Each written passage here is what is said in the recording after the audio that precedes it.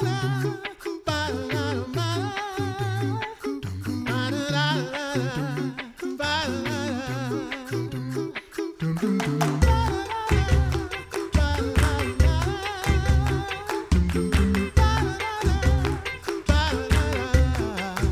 listening to The Coffee Hour. I'm Andy Bates. I'm Sarah Gulseth. We have a fun event and some wonderful organizations here in St. Louis to share their story with you today.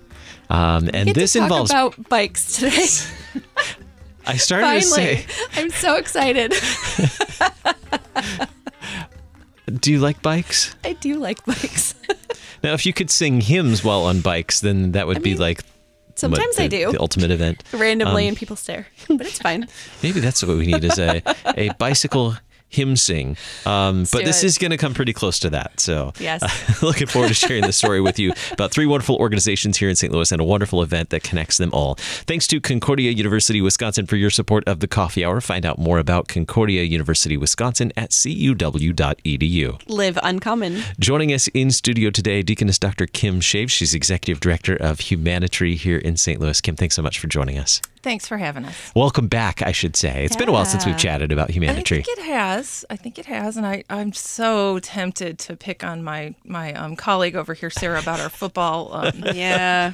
I'm wearing the wrong color today. I won't. We'll just talk about this interesting race coming up that's going to be wonderful for the city and the work that we do with homeless individuals instead of dealing with our football rivalries. Yeah. Don't make me come over there and break the Also joining us in studio, Lorri Holtgrieve. She's Director of Development and Communication for Humanitri. Lorri, thanks so much for joining us today. Awesome. Thank you so much for having me. It is a delight to always share the story of Humanitri. And it's been a while since we've had a chance to really give an update to our listeners about what's going on with Humanitri. And for those who might not be familiar with Humanitri, let's share that story too this morning. Kim, who does Humanitri serve and with help and hope today? Sure. Humanitri is a very long-standing organization here in St. Louis with a Lutheran presence from the beginning in the late 1800s. They started by reaching out to street children, and it's evolved to where we are now today as Humanitri, where we continue to serve homeless families. Typically, it's a single mother with multiple children, anywhere from 2 up to 6 or 7 children in some of our homes that we're blessed to house them in. Some of them are fleeing domestic violence situations, had nowhere to go, really no personal possessions to speak of, are very limited. So we provide them with a home that's furnished, help them with the resources that they need to be able to get back on their feet and really learn some skills that they may have either lost sight of or may have never been taught just through their years of trying to navigate adulthood and parenthood. So I'm very blessed to be able to do that here in St. Louis. How does homelessness affect children in the St. Louis area right now? Well, obviously COVID, any organization that's serving those that are kind of in a marginalized position are really struggling with the effects of that global pandemic. The children were especially affected basically because of school going virtual and not necessarily having the resources. There's what's called the digital divide, which Lorri could speak to from an academic standpoint too, having done some research on that. But just the children in situations like what we serve are just already dealing with such trauma and challenges where they're academically behind as it is, but then to have needed that technology to be able to continue to grow and learn what they need to learn was really a challenge. But thankfully, we were able to find the resources to step up and provide the technology that they needed to the best of our ability to supplement what the schools offered. And I would say kudos to Kim for that, because we really got to experience the digital divide firsthand with our families and our kids who did not only have access to the technology, but did not have access to the access even to the internet or anything that they needed in order to pivot. So hearing the stories of, well, no child to be left behind with the pivot to online was really something we saw to be untrue for the families that we work with. So Kim worked hard to find grant money during this time to really outfit our families with what they needed to be successful in that endeavor. So that was awesome. So it can certainly, homelessness can impact children greatly. What are other ways that you see homelessness impacting beyond education for children or for the whole family? What are some other ways that you see homelessness impacting? What I've learned over the last year and a half with Humanitri is that these families begin to operate in survival mode. So they aren't getting the benefit of everyday things that we might look at and appreciate or whatever. So they're living, either with food insecurity or housing insecurity.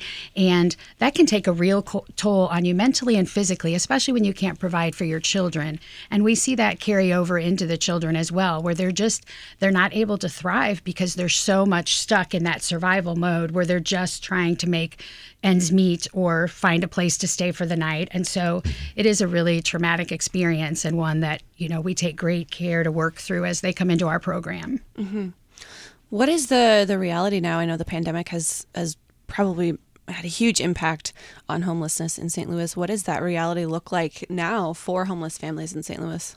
Well, a couple things to think about here. I've been doing some presentations on domestic violence, and it's somewhat, the pandemic has been called or dubbed the double pandemic, because there's an increase in situations involving domestic violence or child abuse because everybody is enclosed in the home at least through the last 16, 17 months, really with nowhere to go, no support systems necessarily to be able to rely on.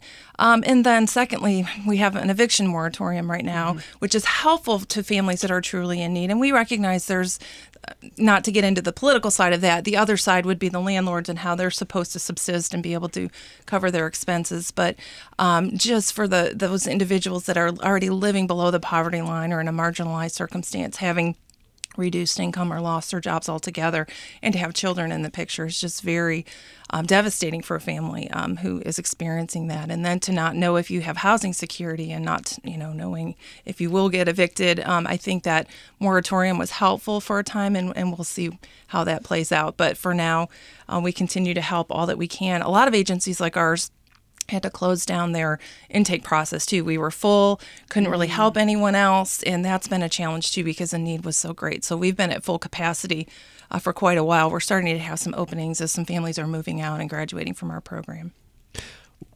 Paint a picture for us. How great is the need in St. Louis right now? Who wants to? Can I share some stats with you? Great. I'm going to read them because it's hard to keep track of all these. So St. Louis certainly has a large number of homeless individuals. Some of the dates are a little bit, a couple years behind. They do in January each year what's called a point-in-time count, and they go out and physically count on the street people that they are willing to self-identify as homeless. But what happens with that, you're mostly dealing with individuals who are street homeless. When it comes to families, they're usually doubling up. They're living in a car. They're not necessarily being reached in that count. But officially, that count gives a little bit over 1,000. Or I should say 800 to 1,000 households that they have found on the street on that one night that are willing to claim that they are homeless. But what we found, the school district, the Missouri Department of Elementary and Secondary Education, MESE, I think it is, they paint a different picture because when you're working with the teachers and the school counselors and principals, they know those numbers, and I'm trying to find that here right now.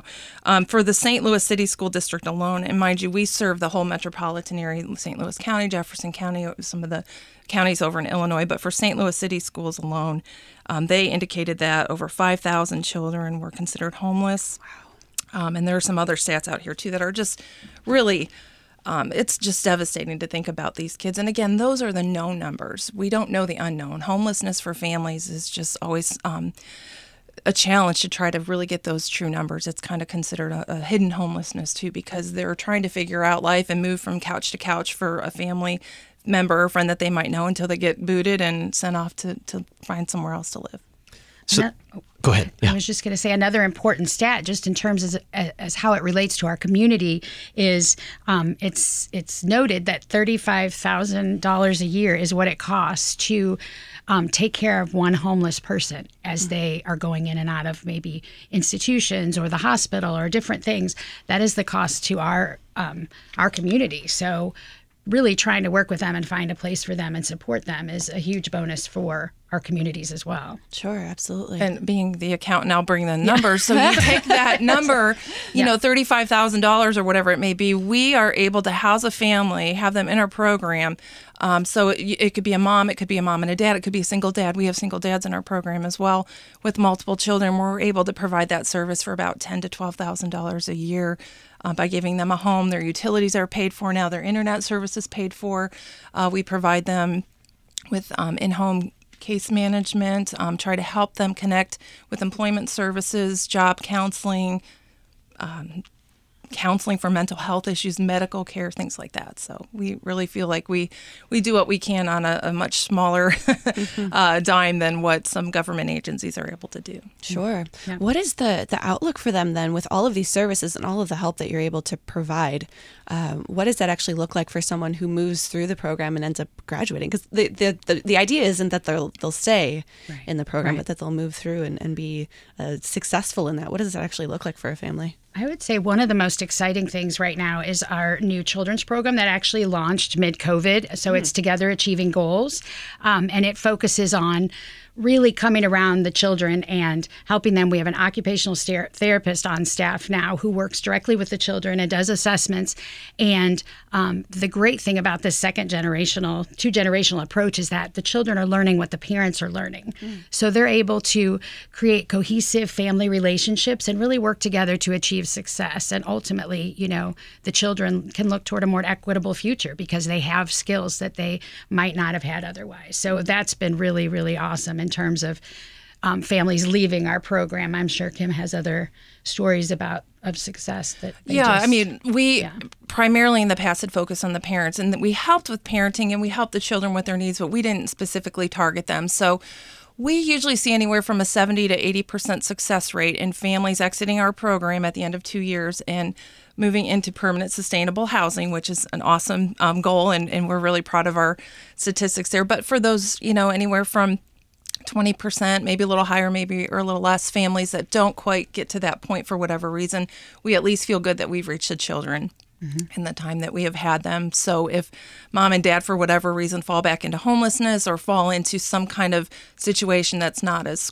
helpful for the children, they've gained some skills and they've learned a different way that they can go forward really in living their lives instead of just living what they have seen demonstrated to them.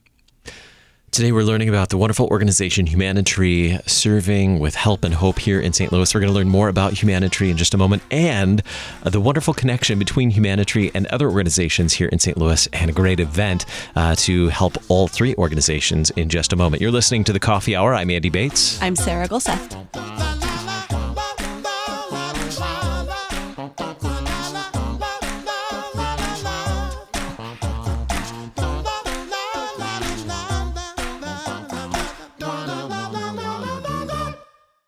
You're a miracle. You know that, right? A living, breathing, one-of-a-kind miracle.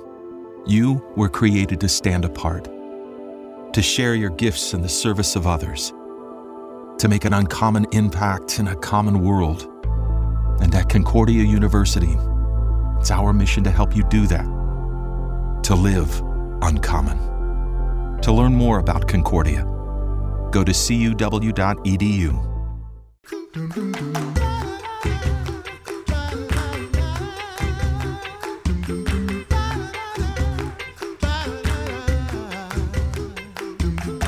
Welcome back to The Coffee Hour. I'm Andy Bates. I'm Sarah Gulseth. Today we're learning about Humanitri, an organization that serves in St. Louis with help and hope, and the wonderful ways that they have been able to serve families in need, particularly experiencing homelessness. We're talking with Deaconess Dr. Kim Schave. She's Executive Director for Humanitri, and Lorri Holtgrieve, Director of Development and Communication for Humanitri. Before we went to break, we were learning about how families go through the program with Humanitri and how that has led to success for families moving out of homelessness and into the next chapter in life for them.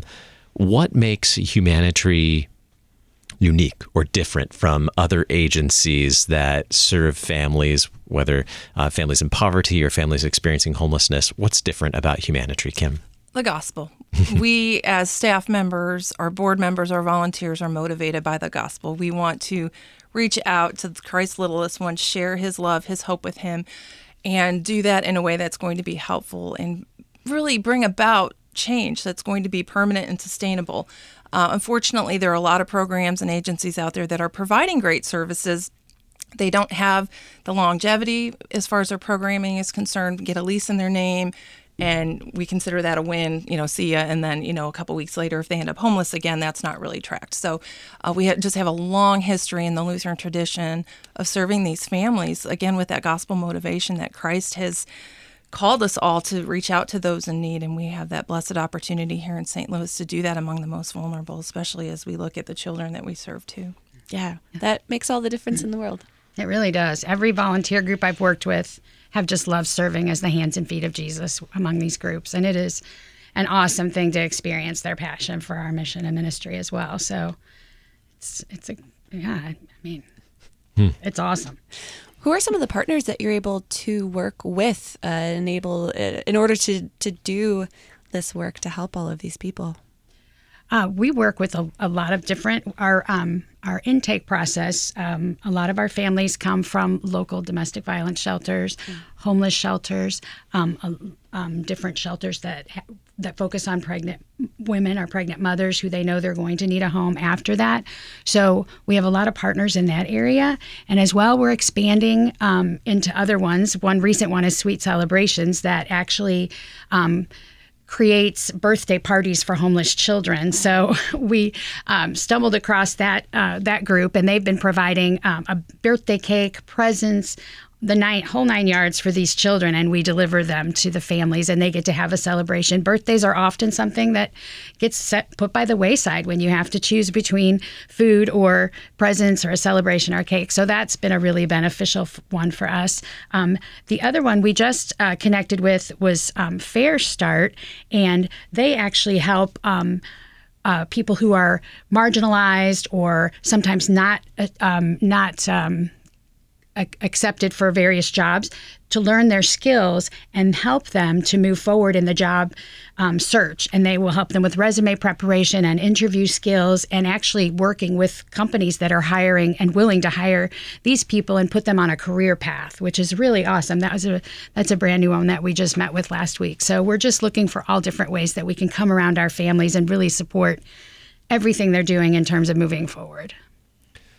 Tell us more about what it takes, how you're able to serve these families. You mentioned some of the partners. I think, Lorri, you mentioned volunteers earlier as well. I mean, it sounds like connecting all the dots and bringing all these resources together. Yeah. And so tell us more about the resources that are needed to serve these families. Well, definitely the volunteers. I tell them every time that we couldn't do it without them. They do everything from a lot of lawn care and maintenance to relieve some of the stress from our maintenance manager, Sam, who's a joy to work with.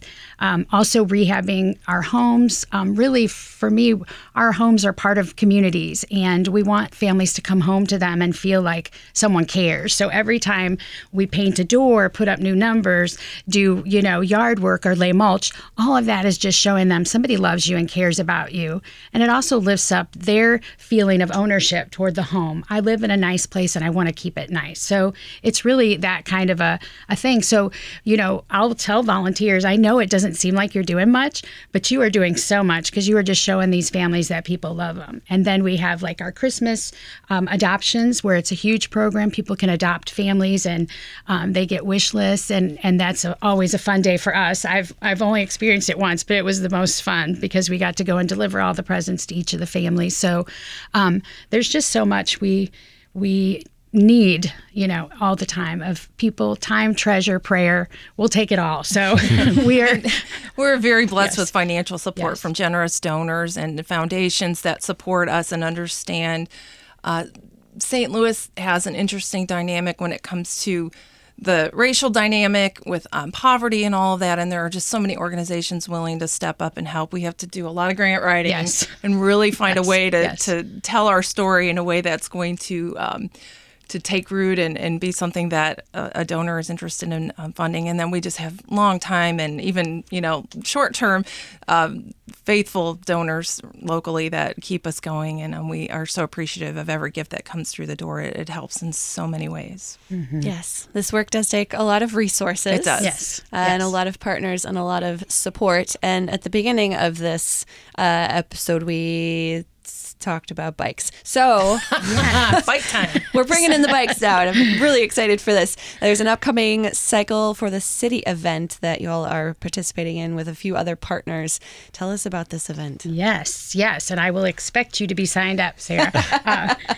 So Cycle for the City is a charity bike ride, and it's a bike ride, not a race. So it's there's no, winning the first person across the line. It's designed Not a race, to show. Okay. I mean, you can certainly race if you'd like to.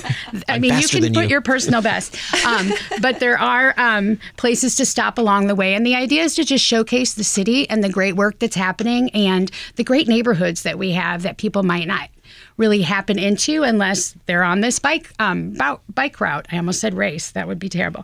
But there's a 14 and a 34-mile route. So if 14 is doable for pretty much anybody. We have 4 stops along the way for water and rest. Various groups are going to be supporting each of those hydration stations, we're calling them. So that you can choose your route. It's a rules of the road ride. So there's no closed off streets. So that makes it a little more difficult. It's not really being billed as a family event simply because we're going to be going through traffic and we'll have people at lights trying to help navigate that. But it seems it just is kind of a better idea to keep it for adults at this point. But the great part of this has been the collaboration between the 3 organizations that have been doing it, because I personally have learned so much about Christian Friends of New Americans and about Lutheran Development Group, who are the other 2 who are working with Humanitri on this event. And it has just been awesome to see everybody come together and sharing resources and time and energy and skills and everything to create an event that really showcases all 3 organizations in such a great light. And as part of the city, we're all working to really help the city and to really enliven the city and get people more engaged in the work. So that's been a great part of it too. So it's a ride, not a race, Sarah. Right. Okay. But you like to ride your bike just for fun too, I right? ride here every day, yeah. Just for fun. Just for fun. So get out and ride through the city, see the city, and see all the, as you mentioned, Lorri, the neighborhoods and by participating in this, you're supporting Humanitri, Christian Friends of New Americans, and Lutheran Development Group. We're going to learn more about them in this little mini series on the Coffee Hour, which I'm excited to get to share. How do we? I don't think we mentioned the date yet of this Cycle for the City. Or the registration. Yeah. There you go. The date is September 6th, and registration on site begins at 8 a.m., but we prefer that you register online. It's $30, but you get a great T-shirt and some awesome swag, so totally worth it. And you just need to visit www.cycleforthecity.org.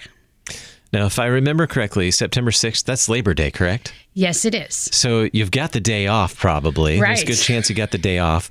So you can get out on your bike and enjoy the city and support these wonderful organizations. Cycleforthecity.org, correct? Yes. All right, Sarah, what are your bike questions? Do you have bike questions about this event? Well, I was going to ask more about the routes. You mentioned the neighborhoods, and I'm looking at the maps right now. Where does this start, and where does it actually ride through? Because these are probably fairly, if you ride a lot in the city, these are probably fairly familiar neighborhoods for some people. But tell us about the actual route. Yes. So the actual route will be better explained by Harry. But anyway, I will say we're starting in Benton Park and we're ending in Benton Park. Mm-hmm. So I know it goes up through Limay. It jumps onto Grants Trail. I know that much. So, and then I think the 14-mile turns around and starts to come back at that point, and the 34-mile goes way further. Yeah, it actually comes fairly close to us over here in Kirkwood. Really? Yeah, because it'll come all the way up Grants Trail and then through like Webster and Maplewood, along this following some of the Greenway trails. Yes. So it'll be a nice Greenway ride too. Yes. I like the greenways. We And tried to Benton Park use, is wonderful. That area is beautiful. Yes. And I think we tried to stick with a lot of it on trail. So there's not a whole lot of road riding, but it's an opportunity to see the lovely trails that we have here. Oh my goodness. Grants Trail is great too. Yeah, that'll be nice. It sounds like a lot of fun. Now, Kim, are you a cyclist? I know your hubby is. I was going to say, I'm married to one. That's close enough, right? But you have to share what he's doing the day before, because he's doing some kind of triathlon the day before. I think he was going to do a triathlon, so he is not going to be racing you. He said this will just be a ride because he has a race the day before. That's fair. So I am a triathlete spouse, I guess. I ride for fun, but he takes it way too seriously. CycleForTheCity.org is where you can sign up to participate in this wonderful charity ride, and we'll learn more about the other organizations, Christian Friends of New Americans and Lutheran Development Group, in coming episodes of the Coffee Hour. How can we learn more about Humanitri and the wonderful work you're doing? Maybe even if we need to connect a family to you. Mm-hmm. Yes, you can go to our website, which is www.humanitri, so humanitri.org, or we have a Facebook page if you just want to Google that or try to get on Facebook and look for Humanitri. Have we ever talked about the history of the name where that No, came I'm from? always curious. 3 organizations merged in 2006. Friends of Moms, Lutheran Ministries Association, and Good Samaritan, which was the homeless piece. And so I think it was the human care and then the TRI try, because there were 3. And so we have the tree as our logo. That's how I understand it. Humanitri. Outstanding. Well, thank you both for being here today, for sharing about Humanitri, the wonderful story of Humanitri, and how you're serving families with hope and help here in St. Louis, and the exciting event, Cycle for the City, coming up September 6th here in St. Louis. You can find out more at CycleForTheCity.org. Are you registering right now, Sarah? Kind of. Yeah. I saw her typing on her computer. Thank you, Sarah. She's registering as we speak. Our guest today, Deaconess Dr. Kim Schave, Executive Director for Humanitri. Kim, always a pleasure to get to talk with you. Thank you so much for having us. And Lorri Holtgrieve, Director of Development and Communication for Humanitri. Lorri, nice to meet you, and thanks for being our guest. Thank you so much, and I can't wait to see you all sign up. You've been listening to The Coffee Hour. I'm Andy Bates. I'm Sarah Glissett.